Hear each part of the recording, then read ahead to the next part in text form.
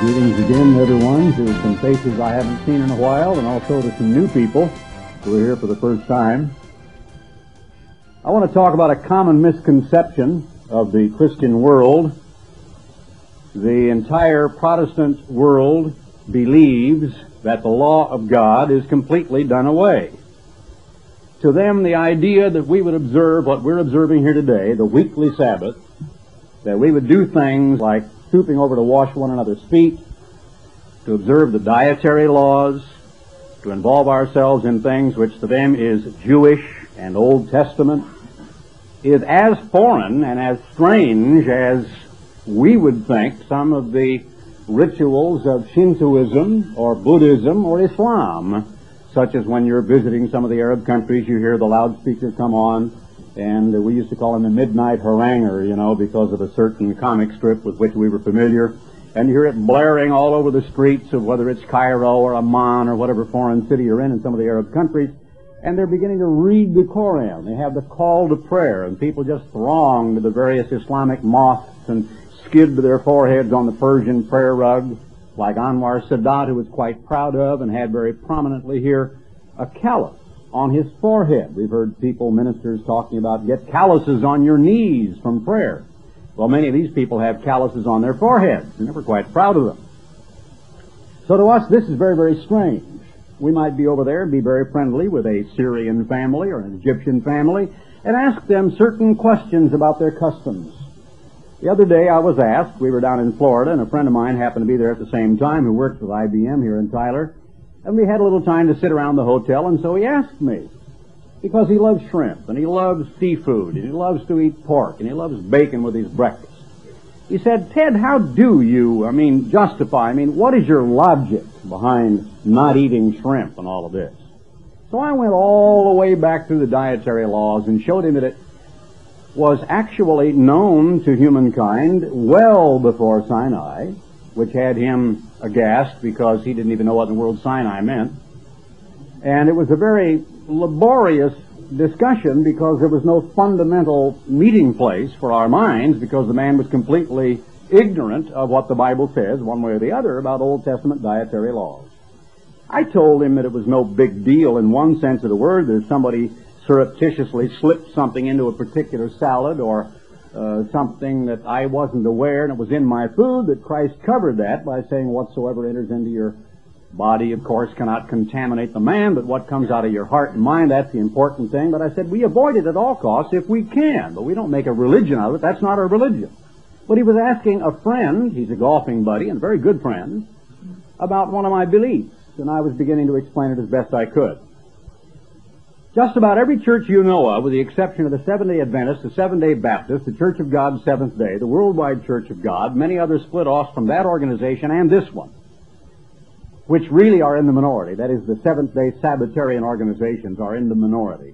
Just about every other church you know of, Baptists, Methodists, Lutherans, Presbyterians, Catholics, on and on and on, are laboring under a common misconception that Jesus Christ was like the young man who came to do away with everything that his father ever implemented, that his father came along and implemented harsh, gray, drab, dull, overbearing, impossible to obey rules, regulations, laws, statutes, judgments, commandments, all of which were repugnant to the poor people upon whom they were saddled like an overbearing yoke.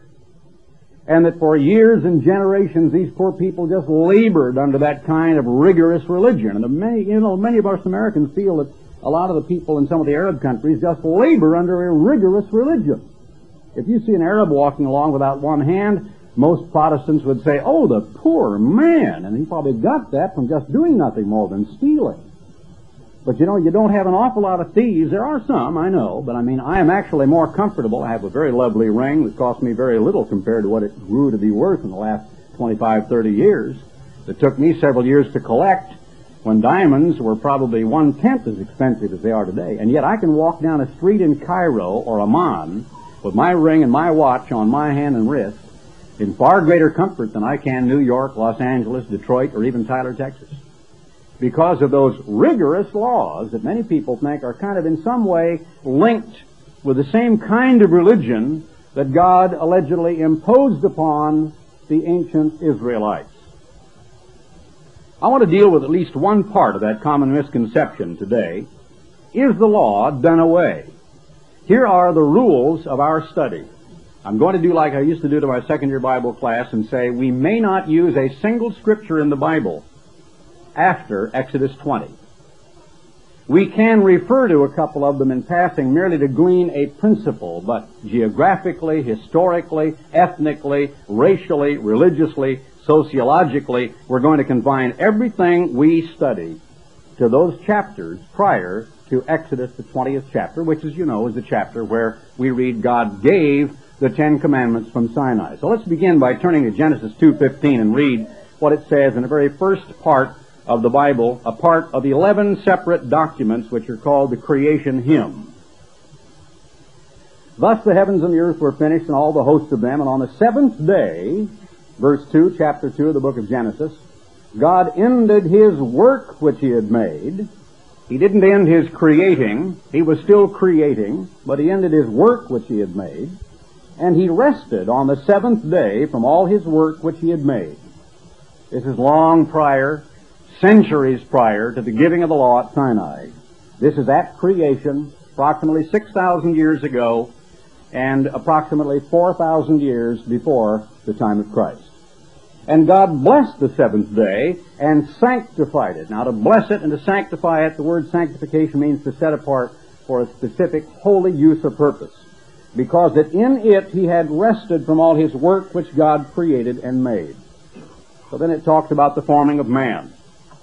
And finally, beginning in verse 15, God took the man and put him in the Garden of Eden to dress it and to keep it. And the Lord God, the eternal God, the word YHVH is translated in the capital letters LORD, and I prefer eternal.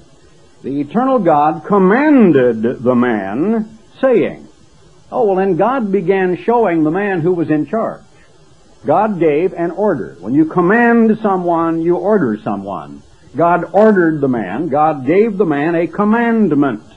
And he said, of every tree of the garden you may freely eat, but of the tree of the knowledge of good and evil you shall not eat of it, for in the day that you eat thereof you shall surely die. Now look at this in principle, not just the particular prohibition not to eat of that particular tree, but the principle. An order which carries with it the clearest definition of what the infraction will bring. A commandment, a specified way of doing things, a way of life, a certain prohibition, and carrying with it vast permission. The prohibition, one tree out of probably 100,000 varieties. I mean, there were so many fruit and nut trees and palms with everything on there. The palm tree in its almost infinite variety, and I was down in Florida and had the very great thrill of being able to play on one of the most famous golf courses in the United States, the Blue Monster, down at Doral. And here were the coconut palms all over the place. Well, I've seen date palms, and of course all the palm trees have different types of things like coconut and breadfruit and dates and so on. And here were limitless varieties of some of the most beautiful trees, and probably thousands of variety, of which at least dozens, if not hundreds, were fruit-bearing, nut-bearing, and so on. Food, trees beautiful, pleasant to the eye, with gorgeous blossoms and huge fronds and beautiful leaves and gorgeous fruit. What is prettier than a nice ripe bunch of bananas, or a beautiful ripe peach, or a gorgeous pear shaped so prettily, or a beautiful Macintosh apple? They were all there. So this commandment was not necessarily a yoke of bondage. It was a prohibition. It's like saying, out of all the trees, they're all fit to eat, they're all good for you, they're good for your health, they look good, they smell good, they taste good, and only one of them's poison to you. Don't touch that one. That's not too limiting, is it? Only one tree out of all of those? And it carries with it a penalty. What was the penalty? Death. Maximum penalty. So by principle, in the second chapter of the book of Genesis, we find God in the position of a commandment-giving God, spelling out an enormous amount of liberty, of permission to take from every other tree, fruit and nut-bearing bush or tree that existed, except one. And if you eat of that one specific one, you will surely die. Now that means really, ultimately, many people don't understand that.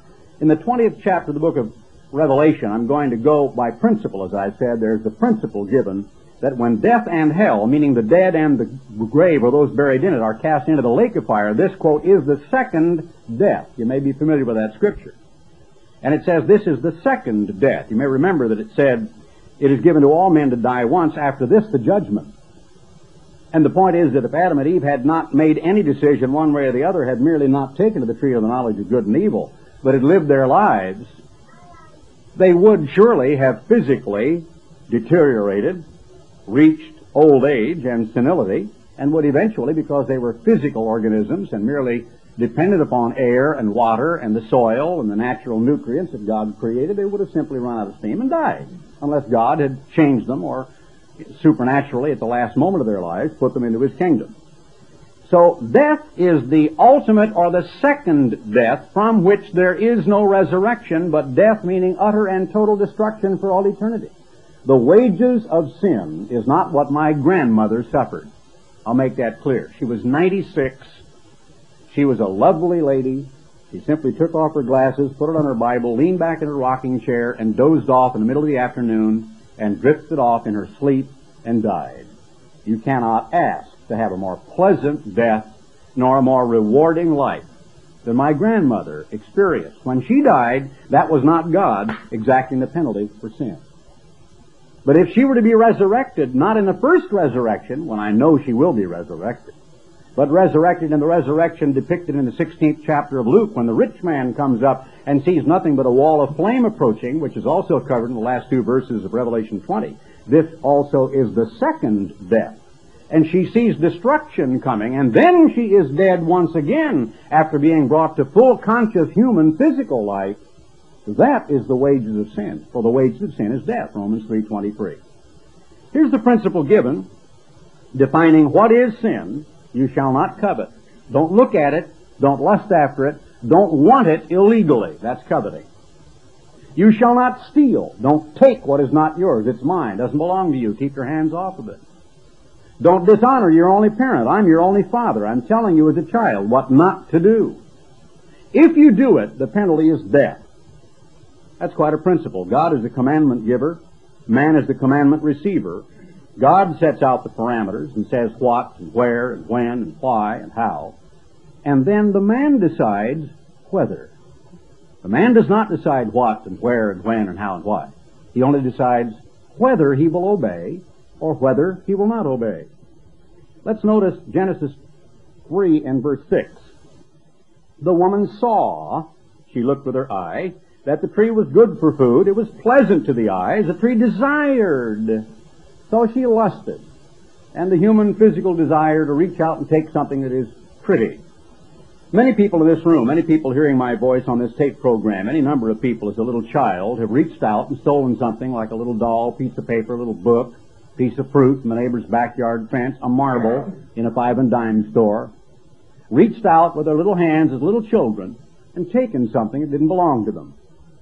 The woman saw the tree was good for food, that it was pleasant to the eyes, a tree to be desired to make one wise. She took of the fruit thereof and did eat, and gave also to her husband with her, and he did eat. And the eyes of both of them were open, and they felt guilty. And I won't divert into that. The first sin had nothing to do with sex. God had told them, be fruitful and multiply, replenish the earth.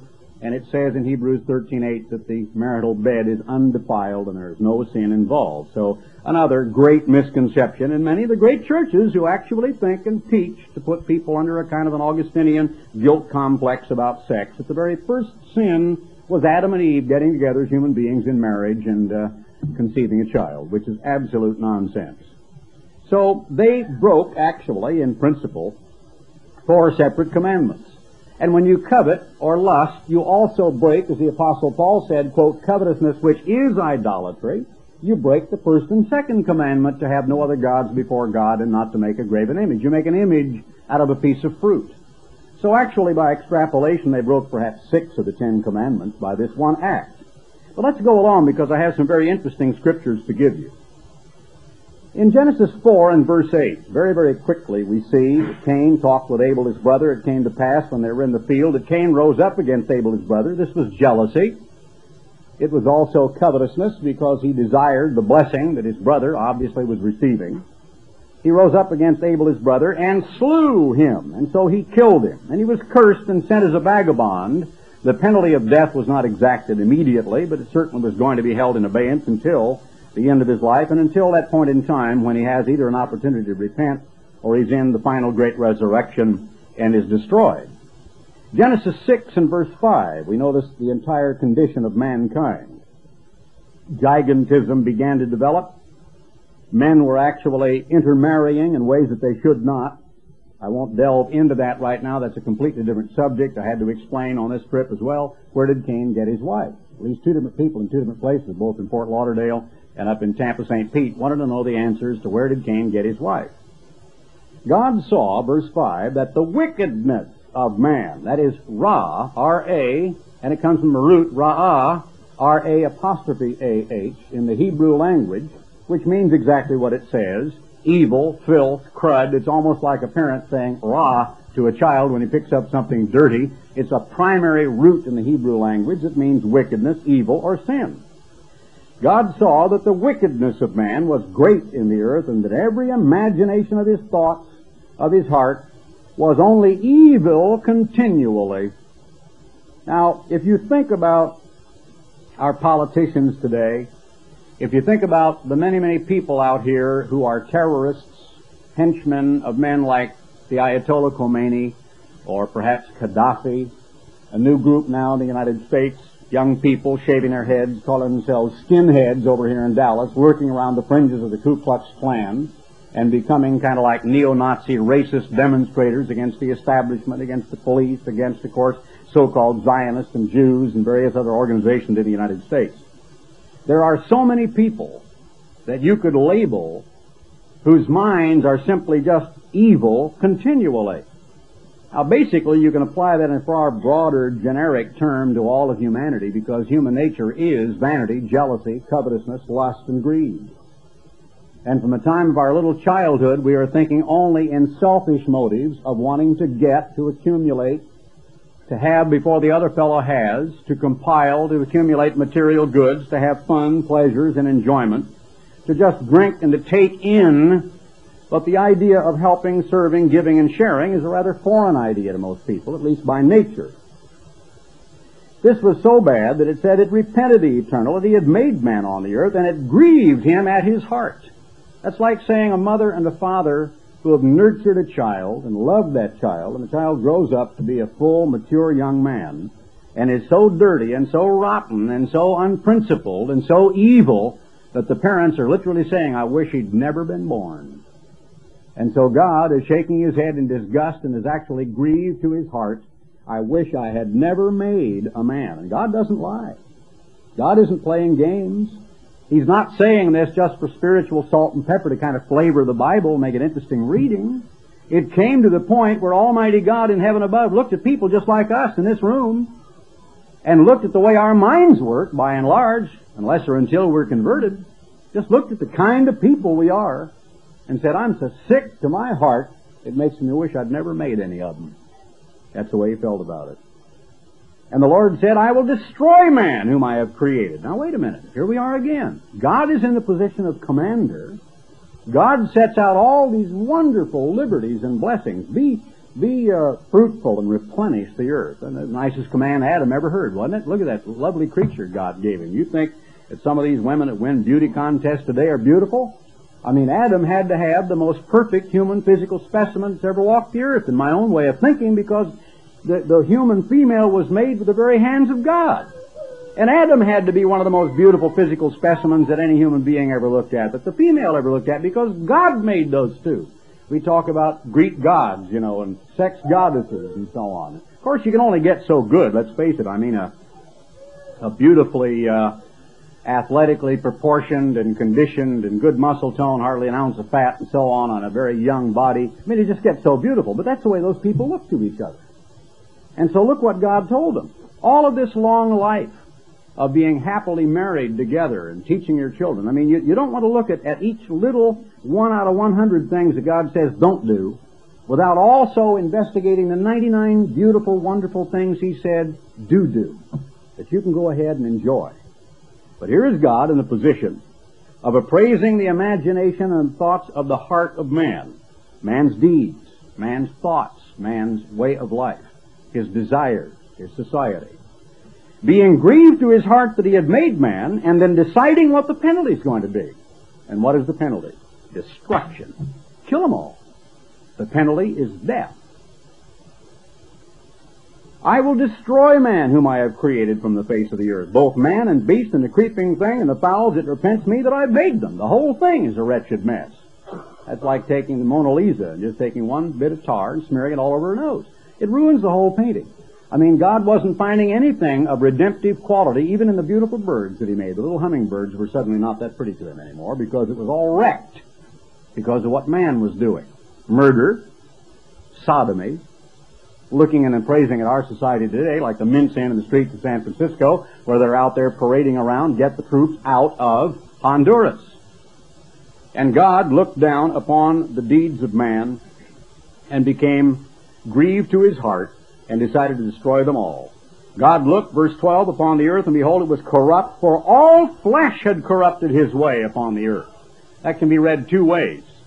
It, frankly, I believe, means that all flesh had corrupted God's way, but it can also mean that flesh had corrupted their own way, meaning that the correct way of life they had so twisted and perverted that it was absolutely ugly and corrupt before God. So he told Noah, we read that story, and I won't belabor that because I want to go along because of the subject that we're dealing with today, to make an ark. And he was to take food into the ark. God was going to destroy everything and everyone, and again, God is the commander.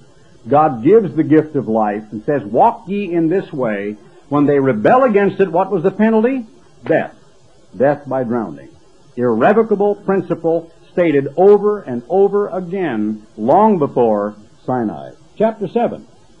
He said, only Noah have I seen righteous before me in this generation. Of every clean beast you shall take to thee by sevens. How many Methodists, Baptists, and Presbyterians know that scripture's in the Bible? Of every clean beast you shall take to thee by sevens. Well, what makes it clean? It doesn't say here. You don't find out until much later. The male and his female. How did Noah know what was clean? Well, because you see what you have here in these first few chapters, for one thing, prior to the flood, Genesis 7 and 8, you've got 1/6 of all of human history until right now today in the month of March in Tyler, Texas, haven't you? You've got approximately 1,000 years. And we once did some studies in my class that proved that by giving the average age of 25 before marriage and an average family of whatever we decided upon, 4, 5, or 6, and all of them healthy and nobody dying from disease, that we could have had 4.5 billion human beings on the earth by the time of the flood.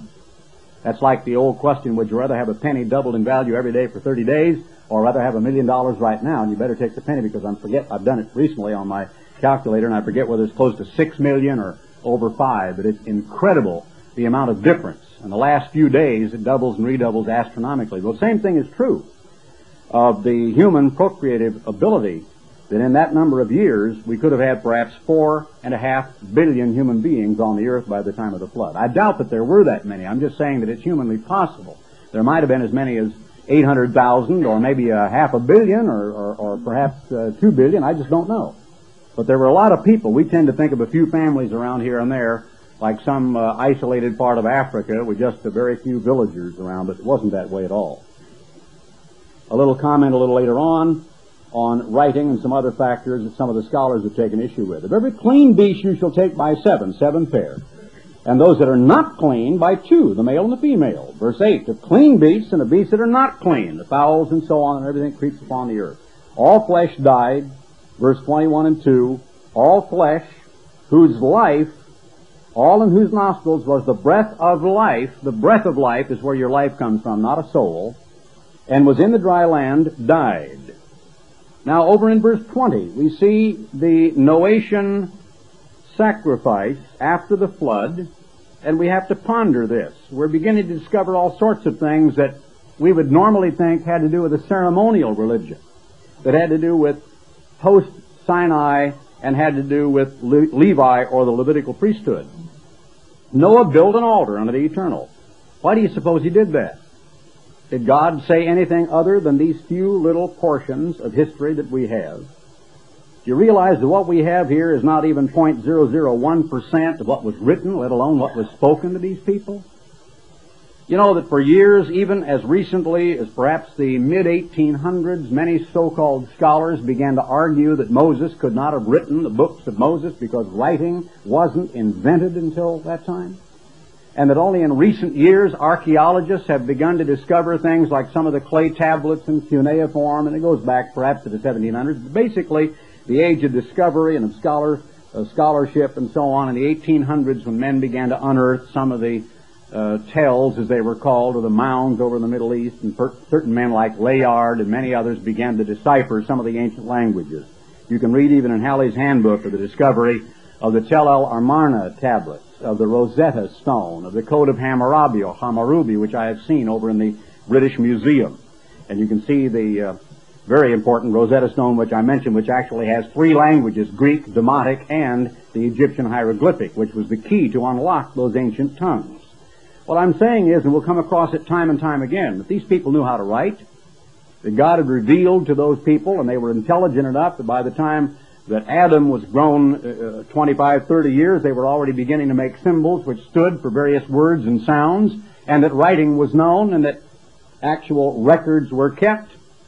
There is strong indication that what Moses merely did was to collect records which had been kept by the ancient patriarchs, that had come down through that whole lineage of patriarchs, from Seth down to Noah's time, and that's another separate subject. You can absolutely demonstrate that Noah was not the 7th from Adam.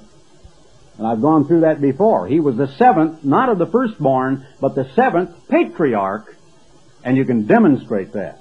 And those patriarchs had God's truth and God's knowledge, and the knowledge of God's weekly Sabbath and of His calendar, of His laws, of dietary laws, of statutes and judgments long before Sinai, and they wrote them down.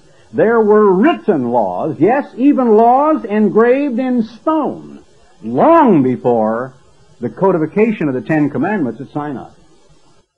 The 10 Commandments of God were not the first time in all of history that anyone had ever engraved a law in a rock. The Code of Hammurabi may well be the Code of Amraphel. Amraphel and Hammurabi may be the same man, placed in a border between the ancient land of Ur and the Chaldees and Sinai at the time of Abraham, and is now, of course, discovered and in the museum, I believe either the Louvre or the British Museum, and is known to man. Some people argue about which ancient king it was. Long antedated the time of Moses. And even during that time, customs laws, certain restrictions and rules and regulations, sometimes in 2 or 3 languages, were erected at a border crossing, where a main caravan trail would come along from one border of one ethnic group or cultural group to another, and here would be a huge rock, like an obelisk. And it would detail, just as you go from Arizona to California, it'll have welcome to California, tell you what the speed limit is, maybe have some restrictions involving agriculture or produce and so on. Well, anciently, they had laws and regulations posted at the borders so that wayfarers and travelers could stop and read it and find out what the king of this nation required of them, including taxation. It's all in part of the Code of Hammurabi. Perhaps more reference to that a little bit later on. So clean and unclean was known. You can absolutely guarantee that long before the Levitical priesthood. Question: is clean and unclean ceremonial, having to do with the Levitical priesthood in the time of the Jews, the ancient Jewish religion? Well, there was no Jew yet. No Jew walked the earth until after Judah, and then even way later than that, when his children began to be called in the vernacular Jew instead of simply Judahites or whatever they would have been called. So this is not ceremonial. This is dietary. It's just what's good to eat and what isn't good to eat. Just dietary. It has to do with health. It has nothing to do with the priesthood. And what about sacrifices? Was it ceremonial? Well, in one sense, he was offering thanks. How did Moses come to know that God would perhaps be pleased by the symbolic offering of a clean animal and the preparation of its meat and the pleasing odor of, like a New York cut steak, wafting up into the evening sky, just like you going by your neighbor's backyard and saying, I think somebody's going to have a barbecue, and decide that that would be pleasing to God, unless God had told them so. They didn't just invent it on their own behalf. So God promised he would never curse the land again.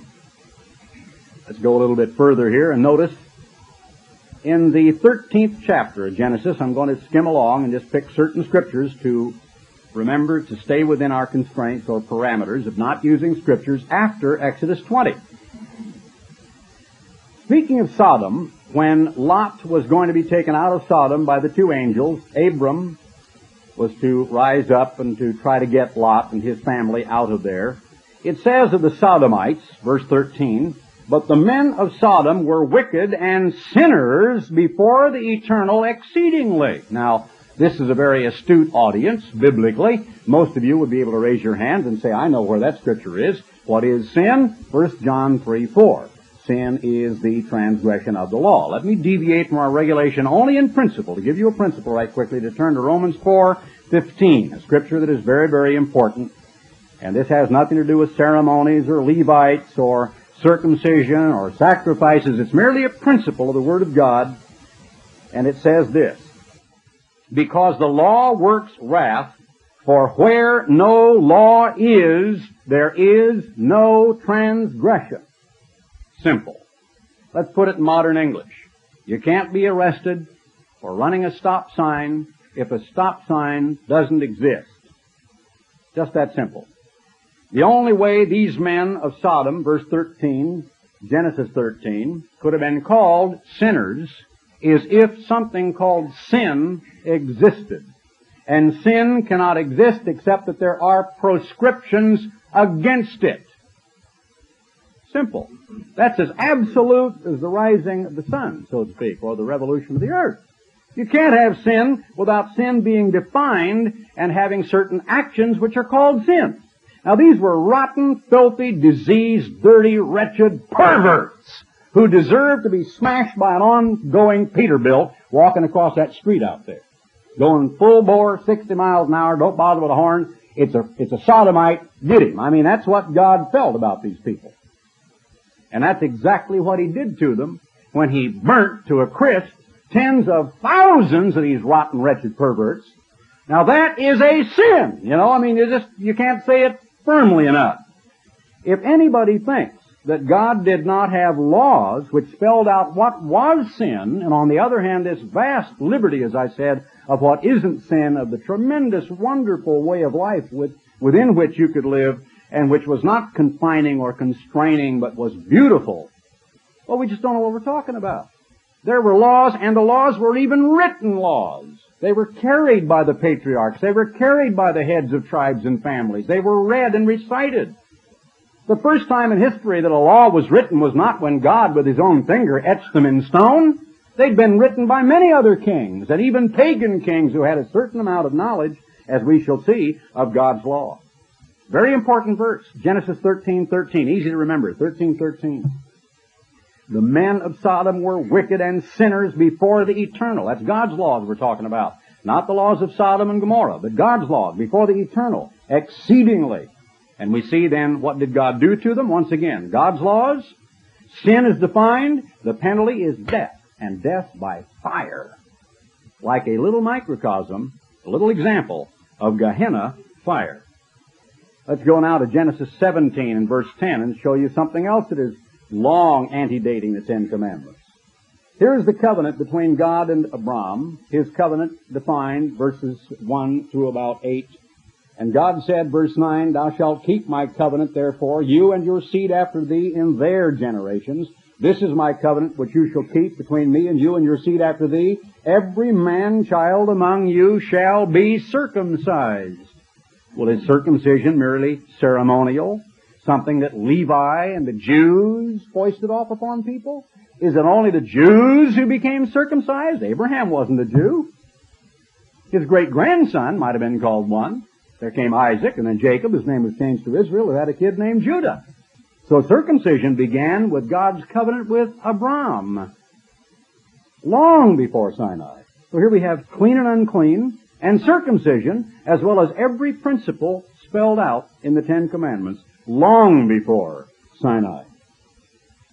Let's go a little further to the 19th chapter and verse 3. Here, God is going to rescue Lot. And we see a little bit of an example, a little bit of a type of the first Passover in a sense, because even as Moses and of course Aaron were the two who are also a shadowy type of the two witnesses who went before Pharaoh and his magicians, Jannes and Jambres, and said, "Let my people go." So here you see God's people characterized by Lot and his family. Righteous Lot, he is called in the New Testament, who are to be taken out of this wretched, filthy Babylon of sin, Sodom and Gomorrah, by two angelic messengers. And what do? Verse 3, they go into Lot's home, and in this very dark night of hideous demonic sin abroad in the streets, of prowlers beating on the door, wanting to assault these angels, and to have perverted sex with them, for some reason. Why? Did Lot concoct this idea out of his own head? Did the angels tell him this is what he ought to do? Was it simply that time of the year? I think a combination of the latter two is the most likely. For some reason, they entered into Lot's house, and he made them a feast. What feast would he have made them? And he baked them unleavened bread, and they did eat.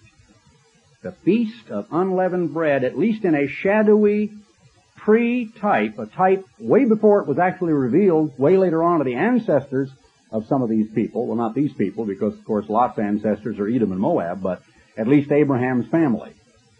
So a little bit of a shadowy type of the days of unleavened bread. Interesting, in connection with a feast, the only feast we know of where unleavened bread is used. And also a type where death is prowling in the streets, and God is going to rescue only one family out of a whole city, and unleavened bread is eaten behind closed doors. Just kind of interesting in passing. But just look at some of the shadowy types that the Bible does give us. In Genesis 20 and verse 6, a very important scripture, Abimelech sees Sarah. We know the story. She's quite elderly, the way we would look at it, and yet probably looked about 25, the way our physical bodies are today, because she was still so attractive, so lovely, and of such nice light skin and complexion, perhaps long blonde hair, and she was called fair of countenance, that Abimelech, who was a swarthy king of this particular nation, king of Gerar, sent and took Sarah, verse 2. God came to Abimelech in a dream by night, verse 3, chapter 20 of Genesis, and said, "You are as good as a dead man." God saying, once again, what the penalty for sin is. He's saying the penalty for this is death. Because of the woman you have taken, because she is a man's wife. We're dealing here then with adultery, aren't we? Kidnapping, but maybe he had that province or that right because he was a king. And of course, Abraham had told a kind of a so-called white lie, a half untruth, but really it was a total lie, because he'd said, "That's my sister." He began to argue and said, verse 5, "Didn't he tell me that she is my sister? And even she herself said, 'He's my brother.' I got it out of both of their mouths. The integrity of my heart and innocency of my hands have I done this." And God said unto him in a dream, "Yea, I know that you did this in the integrity of your heart. I also withheld you from what? From sinning against me." You see, all sin is against God. Now, other people can be victimized by sin, but basically you repent of sin before God. You don't wash your linen before the general public. You repent of sin before God. "I withheld thee from sinning against me." When David prayed after his affair with Bathsheba and causing Uriah the Hittite to go to the front lines and become killed in the famous 51st Psalm, he said, "Against thee, thee only have I sinned." Sin is against God. "I withheld thee from sinning against me, therefore I suffered thee not to touch her." Abimelech called Abraham, verse 9, and he said, notice, a pagan king. Notice what he understood. "Abraham, what have you done to me? How have I offended you, that you brought on me and on my kingdom a great sin?" What is sin? The transgression of God's law. God himself, by a dream, revealed this great principle or law of God: "Thou shalt not commit adultery." And the penalty is death. And this is a pagan to whom God reveals this. But he was knowledgeable enough about God's law that he said, if I had done this, it would have brought death, a great sin upon me. I would have been blood guilty long before Sinai, and not even of the Eber strain, not even of the Abramic family, a complete stranger, a foreigner who understood a part of the principles of God's law. Let's go a little further to Genesis 21 and verse 4. Genesis 21 and verse 4. Abraham circumcised his son Isaac, being 8 days old, as God had commanded him. So all down through their lineage, even to the time of Moses, as we will see, circumcision was a symbol of the covenant between God and Abraham. Now, one of the most important scriptures in all of this, let's go to the 26th chapter of the book of Genesis, and let's bear in mind what it says in Isaiah 66, verses 1 and 2. To this man will I look, to him that is poor and of a contrite spirit, and who trembles at my word. What we're going to read is the word of God. And there are thousands of pastors in thousands of pulpits all over this country who would refuse to read this scripture, who will refuse to acknowledge it is in the Bible, and will refuse to preach it to their congregations because it knocks into a cocked hat their carefully concocted story of the so-called nailing to the cross of all of God's 10 Commandments. What Levi did not bring in, then the abolition of the Levitical priesthood cannot cause to be done away. This long precedes Levi. God again is blessing Abraham, and he says in verse 5, because that Abraham obeyed my voice, that's the verbal command, and kept my charge, that is the commission to him, my commandments, my statutes, that is a written code, and my laws, breaking them up exactly as we see them done time and again in the Old Covenant after the introduction of the 10 Commandments in Exodus 20 and Deuteronomy 5, commandments, statutes, and laws, having to do with a way of life, having to do with one's neighbor, with your cattle, with landmarks, with laws of inheritance, with laws that had to do with the protection of one's property or inheritance that you leave to a child. Because Abraham obeyed my voice and kept my charge, my commandments, my statutes, and my laws. This is not some separate code of commandments, because God says, I change not, therefore are you sons of Jacob not consumed. And he said, Jesus Christ the same yesterday, today, and forever. Genesis 39, verses 6 and 9. Let's go to that right quickly. Genesis 39, verses 6 and 9. Joseph was apparently quite a handsome man. A man named Potiphar, who was an officer of Pharaoh, had a rather licentious wife. She looked upon Joseph, and she wanted him. Joseph, of course, had found grace in the sight of God. He was a goodly person, it said in verse 6, and well-favored. And it came to pass after these things, verse 7, that his master's wife cast her eyes upon Joseph and said, lie with me. But he refused and said unto his master's wife, behold, my master doesn't know anything about me in this house and wouldn't know about that. He wouldn't understand it, but he's given me total control. I'm his kind of major domo here. He has committed all that he has to my hand. There is none greater in this house than I, neither hath he kept back anything from me but you, because you're his wife.